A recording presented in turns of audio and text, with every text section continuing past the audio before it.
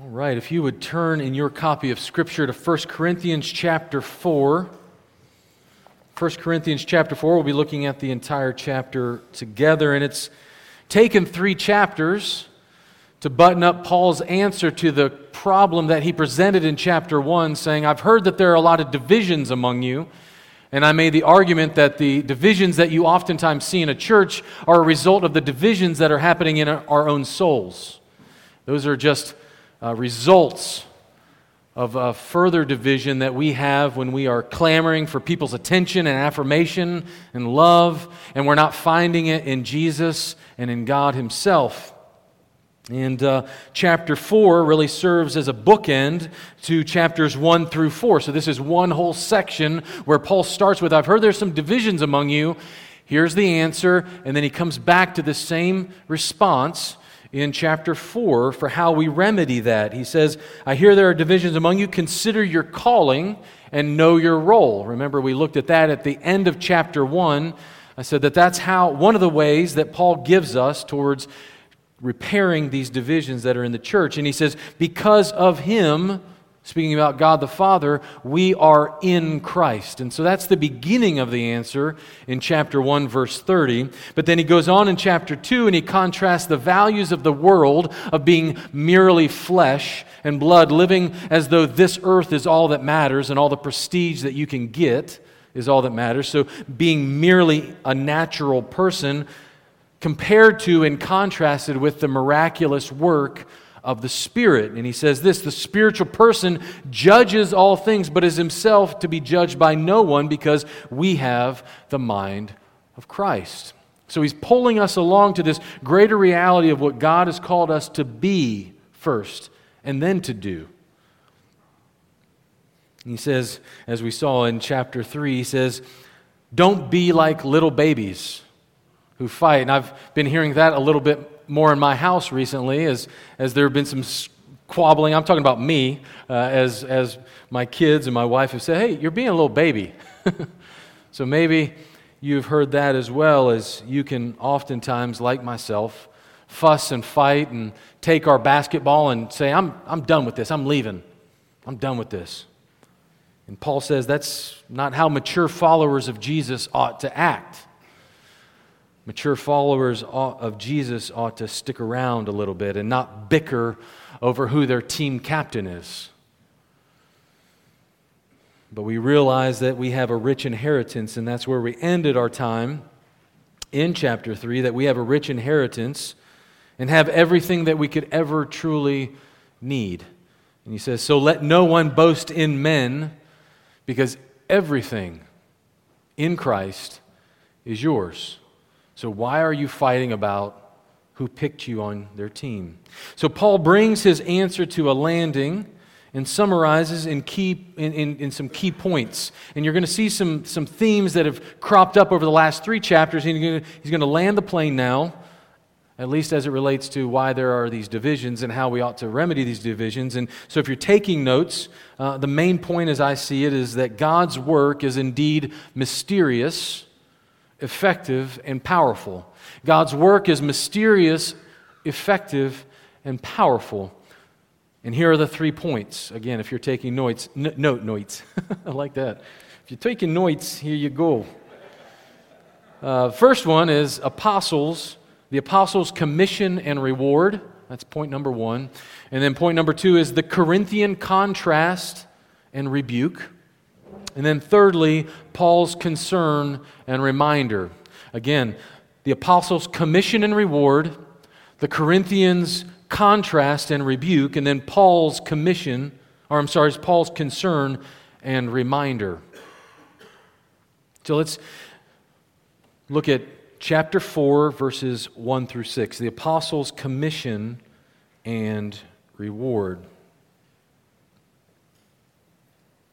Verse 1. This is how one should regard us.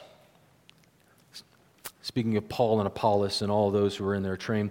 This is how one should regard us, as servants of Christ and stewards of the mysteries of God.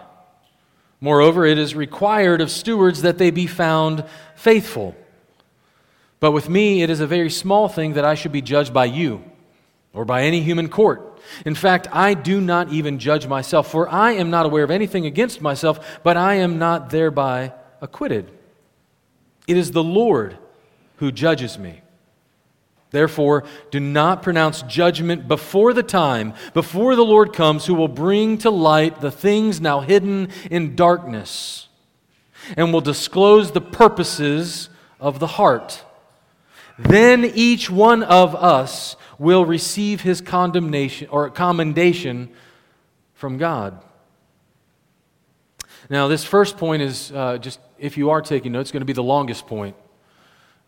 It's the longest point because there are some key concepts in these first 6 verses that you can just breeze right over that really form the foundation for how Paul views his ministry as an apostle of Jesus. And we need to tease those out, as it were. So again, this is the longest point. And so we see that Paul gives 2 images right here at the beginning, that of a steward and a servant. And the word here that he first uses, the servant, that we should be regarded as servants of Christ, is used for what are called under-rowers on a boat. This is not the same kind of word that you see throughout the New Testament for servant, where we get the word deacon. This is something else. This is the folks who are on a boat and they're rowing. All right? And those people who are rowing the boat are typically being piloted by someone else who is giving them the commands of faster, slower, right, left, right? That is the image that Paul is giving to the Corinthians of how they ought to view him. And this is the role that is largely filled by a slave.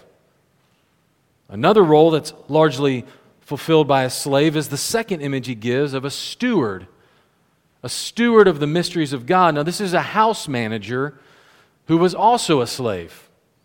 He didn't own anything in the house, but he was responsible for the cleaning of the estate, to the finances, to the staff, to the supplies, to everything. And Paul says that we are stewards, we are the house managers of what? The mysteries of God.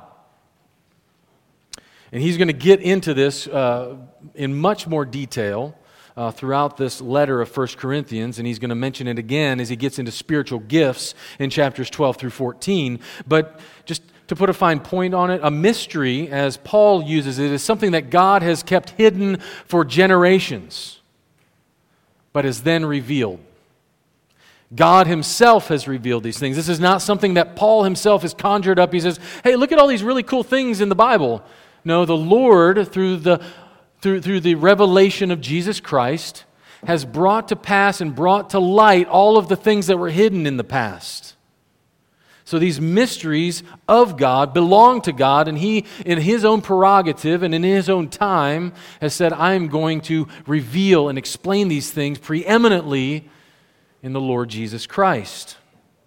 So both of these images demonstrate how we are to view the apostles. And part of the problem here in Corinth is this tendency, and I mentioned this back in chapter 1, is this tendency to gather around really awesome speakers. Really awesome orators who will wow you. But Paul says you ought not to wave the flag or be a fanboy. Instead, you ought to regard us as slaves of Jesus, that we are merely taking orders from Jesus. We are doing His bidding. In other words, they are not the goal of their ministry. They are not seeking to mount up for themselves a large treasury of money and being able to say, look who all's behind me. Look how awesome my church is compared to your church. That's not even on their radar.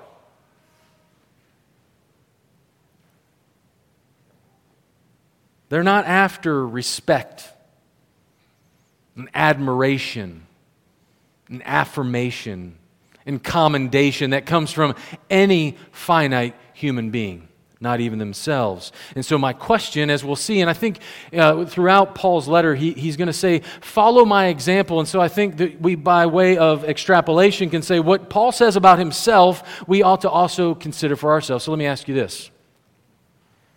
How about you? How about you? Are you doing things, saying things, or not saying things so that you can garner for yourself respect and admiration and commendation from other people? that you want them to think more highly of you, that you really are wanting to try to fill a great hole in your life and you're using religious jargon and religious things to be able to fill that hole. See, Paul says we ought not to get caught in the trap of living before others for their commendation, for their affirmation, for their respect. As I said a few weeks ago, if you follow Jesus, that's not the way of the Master. Jesus, who was utterly righteous, utterly holy, the good of the good, the kindest of the kind, the gentlest of the gentle, was crucified.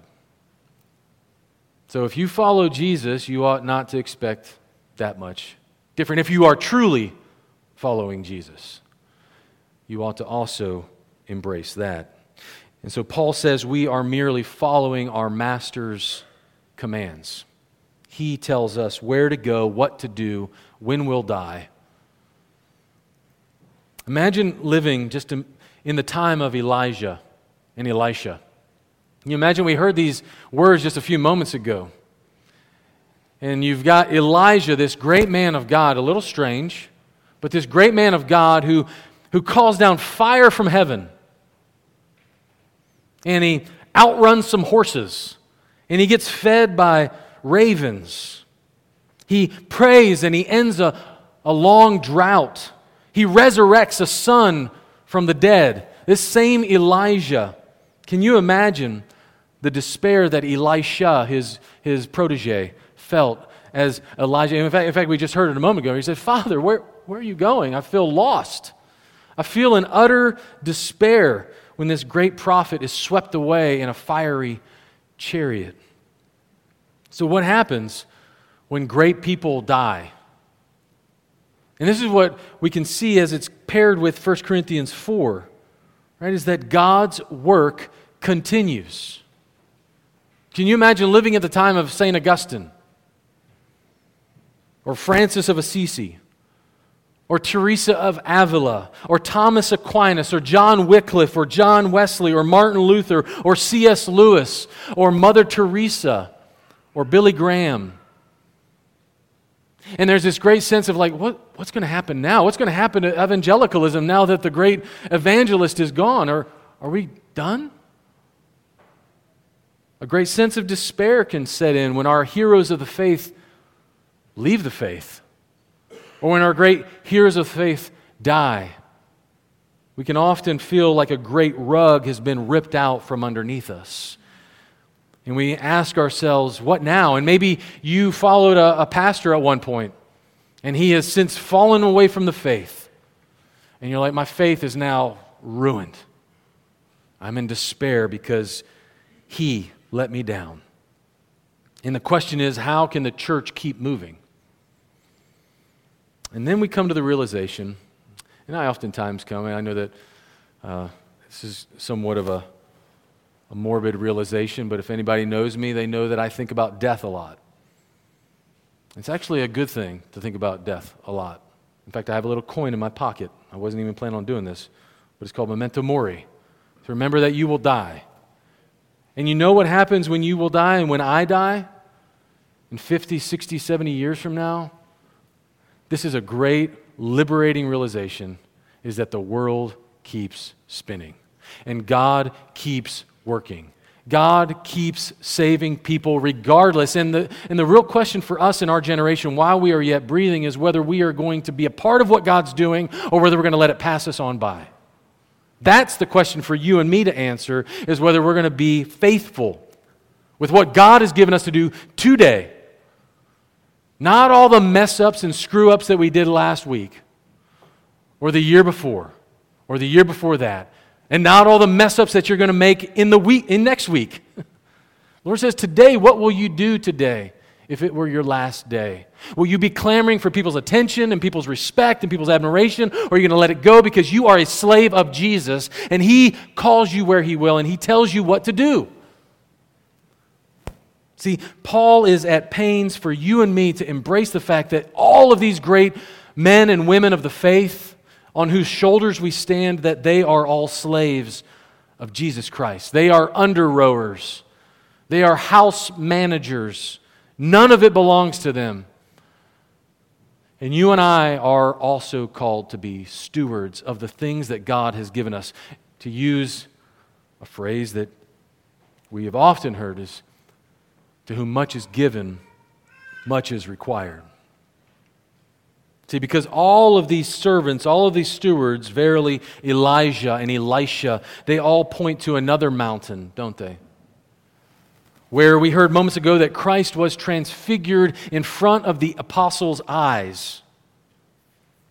And the words, what were the words that were uttered from heaven? This is my beloved Son. Listen to him. Follow him. And then we read in the book of Hebrews that all of these angels and Moses, all of these prophets, these great men of the faith, Isaiah and Jeremiah and Ezekiel and Daniel, all these folks that you see, that you read about in the Bible, they are merely stewards. They merely pave the way for the beloved Son, who is more glorious than we could ever imagine. Elijah himself was merely preparing the way for the true Son, who was also the true judge. His eyes are the eyes under which each of us must live our lives and give an account for our lives. And this is embedded in Paul's phrase, and it's almost like he just says it in passing. He only gives a couple verses to it. But this indeed undergirds his entire ministry. Look at verse 3. He says, "But with me it is a very small thing that I should be judged by you or by any human court. In fact, I don't even judge myself." See, it's true that we are called to be well thought of by outsiders. He tells this to Timothy, who he sends to Corinth in 1 Timothy 3. He says, you should be well thought of by outsiders. So there's a bit of judgment going on here, right? And we are also called later on in Paul's second letter to the Corinthians to test ourselves to see whether we're in the faith. So he says, okay, you ought to be looking a little different than the world around you, and you ought to also look at your own self and say, there's a discrepancy between what I say I believe and how I'm actually living. That are you merely paying lip service to the things of God? And then even in the next chapter, in chapter 5, Paul is going to admonish the Corinthians to judge sin in their church. But the judgment that Paul is speaking about here is the last day judgment. And this is what's undergirding all of his actions. He says that you and I and Paul and everybody else is going to stand before the Lord and give an account for what we have done. Under the watchful gaze, the all-seeing eye, as it were, of God, we will have to give an account for how we stewarded February 11th. While we live on earth, and as long as finite humans are judging the affairs of men, justice will be incomplete. And that's why oftentimes we feel that tension in our own hearts. That we cry out for justice, and then you see the gavel come down in the court, and it still feels a little hollow, because all justice this side of the new heavens and new earth will be incomplete. The real truth will always be hard to get at, because people will not tell the whole truth and nothing but the truth. Look at the second half of verse 5. The Lord will come, who will bring to light the things that are hidden in darkness, and will disclose the purposes of the heart. Then each one will receive his commendation from God. That is the day we need to be living our lives in light of. That God will disclose the truth in every single one of our hearts. We can get away with a lot in the church, can't we? We can shine up the old face. We can put on the old suit. We can say the things that we need to say. But the Lord sees the heart. There is no fooling God. And in fact, what is hidden in the darkness will have a spotlight put on it by God Himself. What He has seen from eternity past will be made manifest on that day. And the Apostle John wrote about this very judgment in Revelation 19. In Revelation 19, John says this. He says, "Then I saw heaven opened, and behold, a white horse. The one sitting on it called Faithful and True. And in righteousness he judges and makes war. His eyes are like a flame of fire, and on his head is a many-jeweled crown. He is clothed in a robe dipped in blood. And the name by which he is called is the Word of God. And the armies of heaven, arrayed in white linen, white and pure, were following him on white horses. From his mouth comes a sharp sword with which to strike down the nations. And he will rule them with a rod of iron. He will tread the winepress of the fury of the wrath of God the Almighty. On his robe and on his thigh he has a name written, King of Kings and Lord of Lords." Our culture jokes about this a lot, doesn't it? Hellfire and brimstone preaching. As though that's supposed to excuse the fact that we will have a judgment day. Oh, don't get hellfire and brimstoney. But it would be unfaithful to not talk about this judgment, brother and sister in Christ. The church itself can make light of this fact, can't we? We oftentimes play around and toy with the fact that we will have a judgment day and where we will stand before the Almighty God and we will have to give an account for our thoughts, our intentions. He's judging the intentions, the purposes of the heart. Oh, I didn't sin. You intended to. Your purposes were sideways. So let me implore you, let me beg you, if you have not confessed your sin and cried out for mercy, you can do it right now. Today is the day of salvation. Today you don't have to be afraid of the wrath to come. If you cry out for mercy, He will cover you under the shadow of His wings, my friend. He will take you into the cleft of the rock while the wrath and the fury is rained down on everyone else. And the Lord says, "You are mine and I will protect you." If you cry out to Him for mercy this morning, that He will have mercy. And if you have cried out for God for mercy, then my friend, my brother, and my sister in Christ, please, by the mercies of God, let me implore you to live in light of that day. Stop playing. Stop toying with religion. Stop pretending that you can polish up while your heart has dead men's bones inside. Live in light of that day. Make no mistake that Jesus is gentle and lowly. We have books that we give out to visitors. Jesus is gentle and lowly, and His yoke is light, and His burden is light, and yet He is also the one who has eyes of flaming fire and a tongue like a sword that will divide the purposes and intentions of each one of our hearts. Make no mistake, Jesus is gentle and lowly, but He is also true and righteous and the judge of all the earth. Jesus Himself tells us of this day. This is not just Paul's not just making this up. Remember, Jesus in Matthew chapter 25 says this, "When the Son of Man," speaking about Himself, "comes in His glory and all the angels with Him, then He will sit on His glorious throne," a throne of judgment. "Before Him will be gathered all the nations, and He will separate people one from another as a sheep separates the sheep from the goats.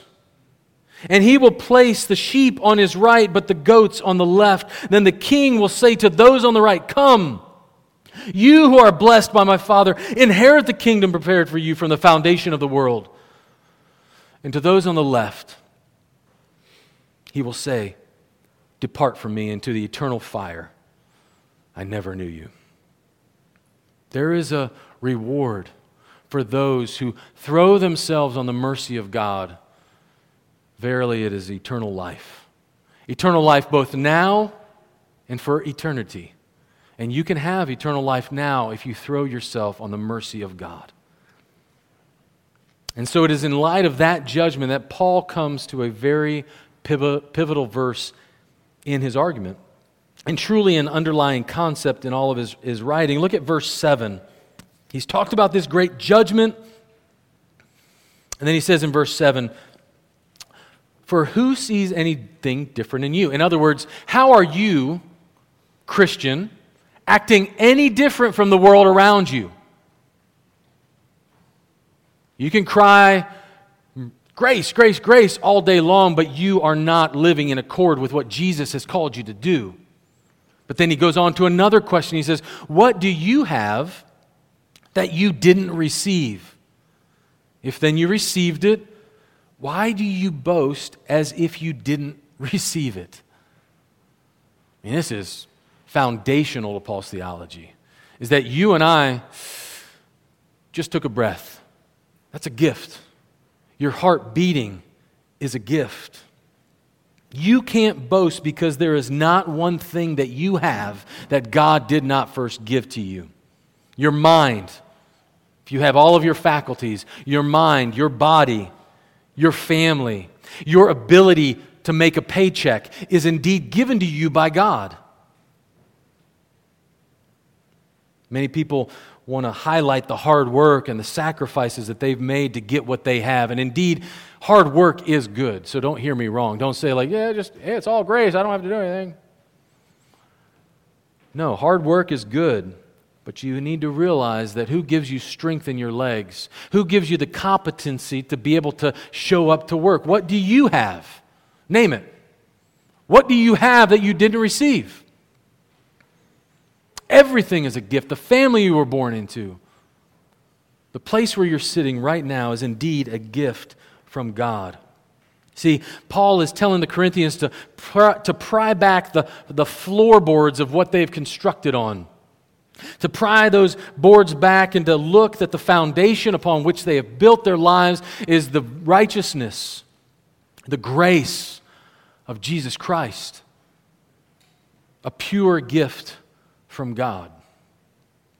There is nothing that you and I have that we didn't first receive. And so then this attitude of gratitude, as it were, leads us to a second point.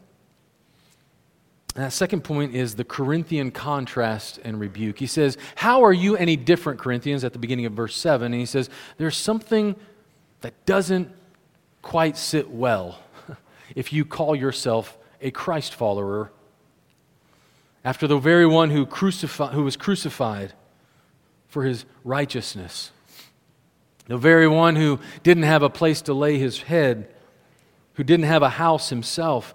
There's a discrepancy between who you follow or who you say you follow and how you live your life. So let's look at this Corinthian contrast and rebuke in verses 8 through 13. He says this, "Already you have all you want. Already you have become rich. Without us, you have become kings. And would that you did reign, so that we might share the rule with you. For I think that God has exhibited us apostles as last of all, like men sentenced to death, because we have become a spectacle to the world, to angels and to men. We are fools for Christ's sake, but you are wise in Christ. We are weak, but you are strong. You are held in honor, but we in disrepute. To the present hour, we hunger and thirst. We are poorly dressed and buffeted and homeless. And we labor, working with our own hands. When reviled, we bless. When persecuted, we endure. When slandered, we entreat. We have become and are still like the scum of the world, the refuse of all things." Paul says the silent part out loud. Paul says the silent part out loud. He says how the Corinthians have really been living their lives is quite a bit different than the way the Lord Jesus would live his life. They have put their confidence and their value in who they follow and what they have.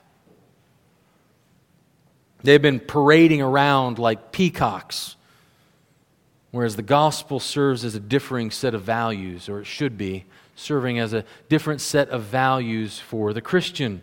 Just hear the characteristic Paul uses to describe himself in the apostle. He says, follow my example as I follow the example of Christ. He'll say later on in the letter, right? He said, but in verse 9 he says, they are conquered enemies paraded in front of the crowds before they're killed by beasts in the Colosseum. That is the imagery that Paul gives.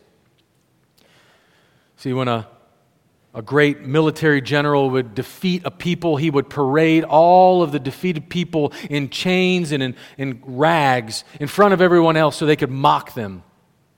And then they'd go take them to the Colosseum where they would be torn by wild beasts. And that is the image that Paul gives, is that we are the last of all, being paraded around, being embarrassed for the sake of Jesus. And then verse 10 he says, they are Christ's fools. They are weak. They have a poor reputation. Verse 11, they're hungry, they're thirsty, ragged clothing, beaten up. Verse 12, working diligently rather than collecting exorbitant sums of money like the great orators in Corinth. There is a huge discrepancy. They are reviled and persecuted. They're slandered. They're scum. They're refuse. See, Paul counted all of this as worth it. He says in another place, he says, oh, that I would know Christ and His sufferings, that I might be like Him one day. And whether we like it or not, the sufferings that we often endure are from wanting to be well thought of by others.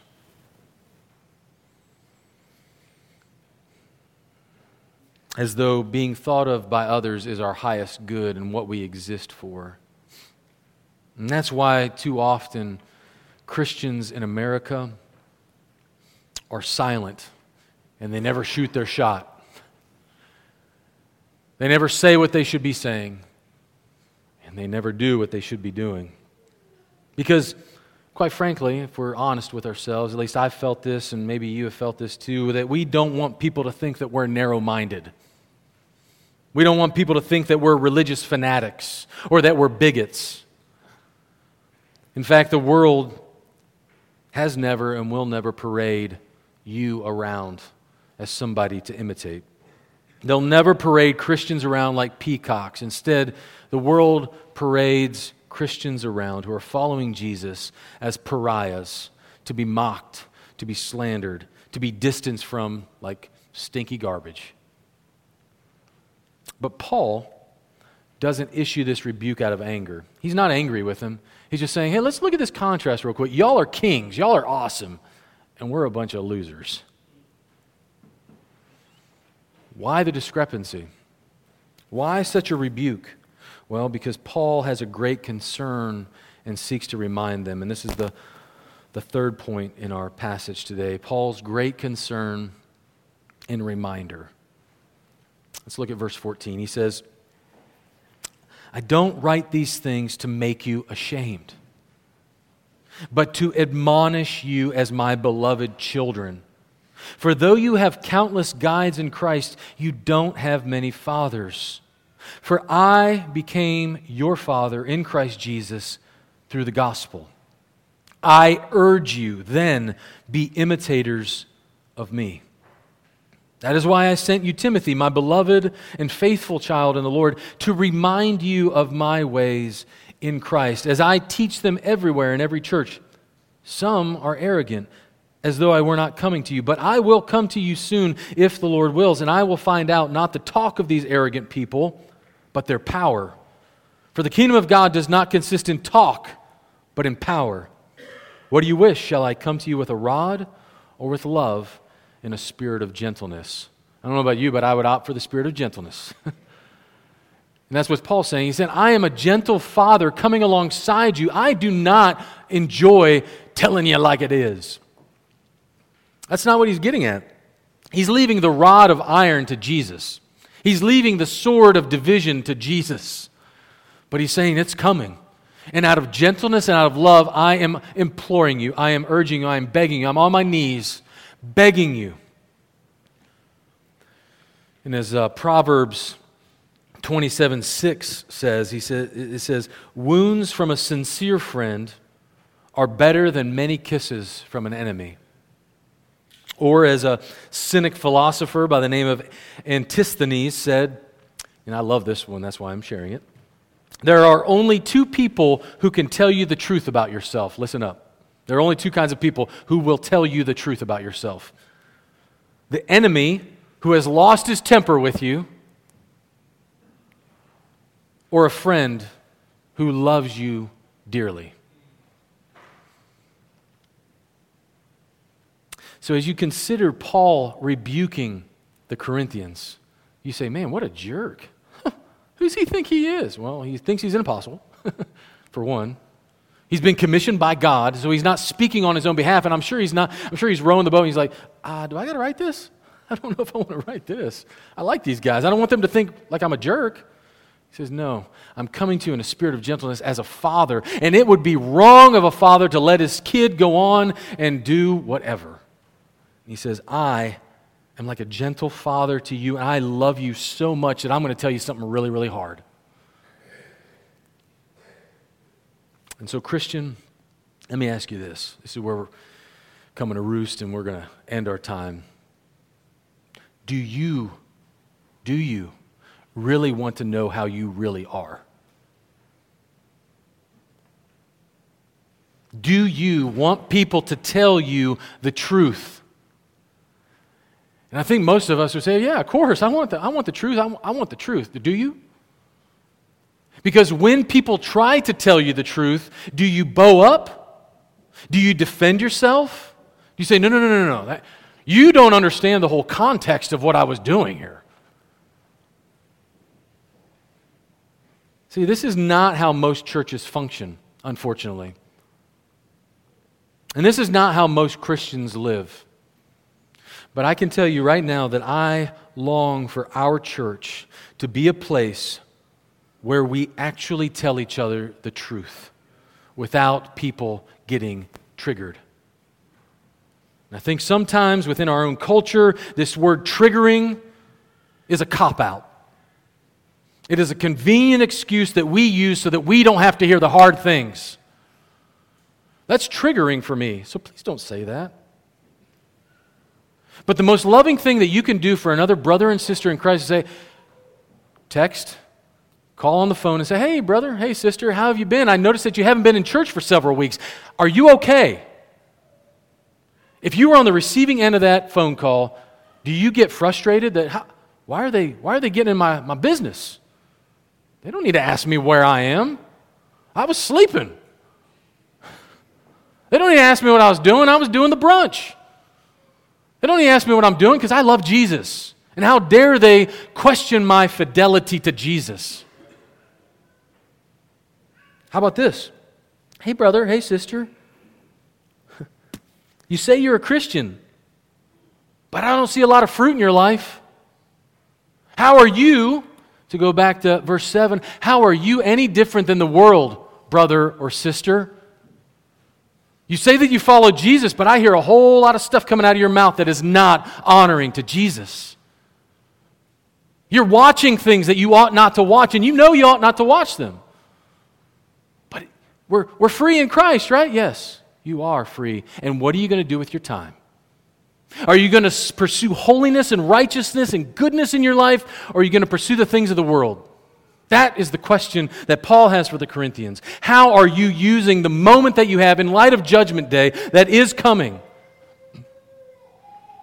When the Lord says, what were the purposes of your heart? I'm bringing it to light right now. What have you been watching? What have you been thinking about? What have you been doing with your life? Have you been gossiping and slandering in the dark? Have you been telling the truth? Or have you been just twisting it a little bit so that you might be well thought of by others? Or how about this? Hey, brother or sister, you say you're a Christian, but you parade around like you know more than everybody else. You're not really posturing yourself in an attitude of humility like Jesus. So let me ask you again, now that we've kind of put a fine point on it, do you really want to know the truth about who you are? The truth is no, you don't. I don't. Because when we do, we get mad. We get really PO'd, ticked off, any number of words.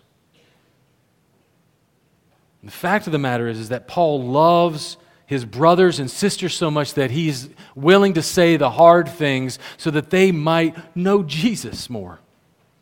That's the point. It's not to say you're wrong and you're a horrible person. It's, do you want more of Jesus? I want so much that for our church. That we would get so filled with the Spirit that we would look a lot different than the world. We need the truth. You need the truth. You need people to rebuke you out of love, to admonish you to be who you are. Say, stop playing around in the mud pit. He says in verse 17, he says he's sending Timothy to remind them of his ways in Christ. You may find yourself that you believed in, and you may still believe in the great judgment that each one of us will have, but you have forgotten. You and I need to be reminded. As one commentator said this, he said, more often than not, our mistakes and our sins are not due to deliberate rebellion. I would classify myself in that category. I'm not deliberately rebelling, but to the fact that we have forgotten. So often it is not that we rebel against Jesus, it is simply that we forget Him. So often it is not that we deliberately turn our backs on Jesus, it is simply that we forget that He is in the scheme of things at all. Most of us need one thing above all: a deliberate effort to live in the conscious realization of the presence of Jesus Christ. His ever watchful gaze. And may it be so in each one of our lives. That when we live in the watchful gaze of Jesus, then comes the power to conquer sin that you have been wrestling with. Then comes the power to be able to know Christ and His resurrection. Then comes the power to actually feel the victory, to experience the victory that He has promised you by His death on the cross. Let's pray. Heavenly Father, that is my earnest prayer for myself and for each one of us listening. That we would welcome people speaking truth into our lives, not just saying that we will, but when they do, for us to listen, for us to be changed. And so, God, we pray that you would help us to be the kind of church, to be the kind of Christians that not only look like Christians, but that in their heart of hearts, they treasure truth, they treasure righteousness, they treasure holiness in their lives. Oh God, would you do that for each one of us in this place? That we would love Jesus more than our reputation. That we would love Jesus more than our comfort. And that we would indeed remember Jesus and His resurrection and His power and His grace. We pray this in Jesus' name. Amen.